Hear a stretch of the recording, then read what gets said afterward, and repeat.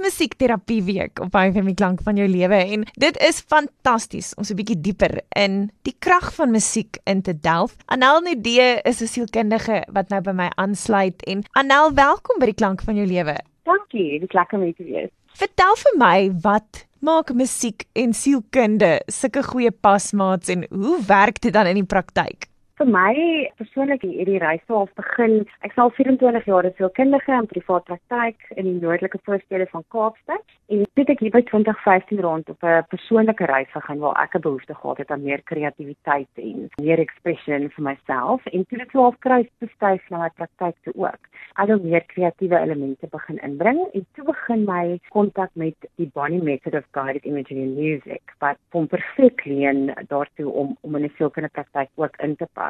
Kom eintlik uit die musiekterapeute se pakkie van tools, maar ek dink die guided imagery and music bring die musiekelement na terapie toe op 'n manier wat dit vir mense maklik maak om woorde amper te gee aan dit wat hulle nie woorde voor het nie. So die musiek word as 'n ware jou medeterapeut en werk saam met jou met die kliënt vir 'n groter manier van uitdrukking en metafore skep en visuele beelde en kleure en wees met dit wat binne in jou plaasvind. So die musiek amper fasiliteer die proses dan vir die kliënt en dit maak die woordeskat waarmee jy kan werk op die ou en baie meer kleurvol, baie meer divers. Ek dink as net 'n vraag-antwoord gesprek binne 'n gewone konsultasie. Kyk, en hierdie is nou nie net van 'n sielkundige sessie waar jy musiek in die agtergrond aansit en jy en jou kliënt gesels nie. Dit is musiek is in die hart van wat jy doen in hierdie tipe terapie. Vertel vir my hoekom jy dan ook deel is van die Association for Guided Imagery and Music en wie is hulle?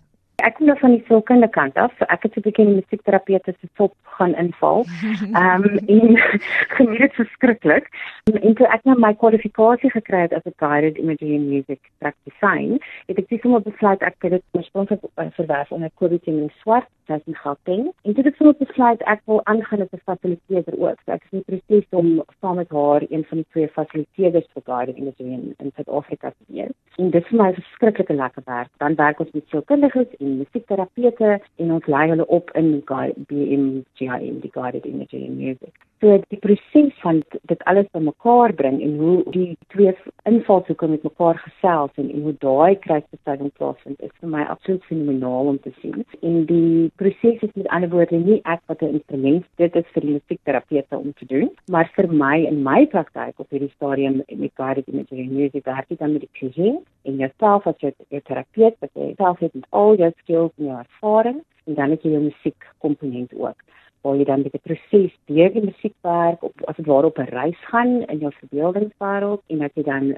expression daarin gee op 'n of ander manier te teken of te skryf daarna en dan 'n terapeutiese gesprek daaroor te hê. En dit bring dan die proses na vore van verdere eksplorasie binne jouself of insig of 'n nuwe gewaarwording of 'n intensie wat jy wil verder vat in jou lewe. So dit is 'n geweldige ryk metode om te gebruik en bring vreeslik baie na die sessie toe. Ek sien self dat ek voel partykeer dat een sessie van gewone, gesels en praat en klinische intervensie, dit is amper vir my gelykstaande, aan miskien 10 minute van musiek journey, want jy is regtig soveel wat na jou toe kom in die proses. So, dit is 'n geweldige ryk, ek kan presies dit die woord wat ek wil gebruik, 'n ryk manier van werk met kliënte.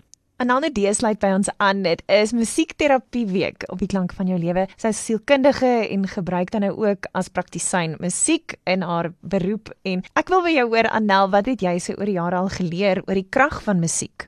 Ek dink die krag van musiek bring vir ons, kyk al die verskillende elemente van die musiek wat ons gebruik, daarvan is klassieke musiek en dit is 'n geweldige ryk toonsetting, die harmonie, die klank, die diepte van die instrumente wat gebruik word, die tipe instrumente, die tempo, al daai dinge werk saam om 'n sekere gevoel of 'n gewaarwording te skep by die kliënt. So dit beïnvloed sy reis of haar reis. So as jy na die musiek luister, dan sien jy byvoorbeeld voor jou, jy stap in 'n woudpaadjie na 'n berg toe, of jy sien 'n klein bokkie hardloop, of jy sien 'n geheime ou vrou staan in die hoek. Daar gebeur allerlei dinge in ons verbeeldingswêreld en dit word dan geëksploreer saam met die musiek. Maar die musiek bring baie daarvan. Die musiek fasiliteer amper hierdie proses van ondersoek en gewaarwording en bewusword.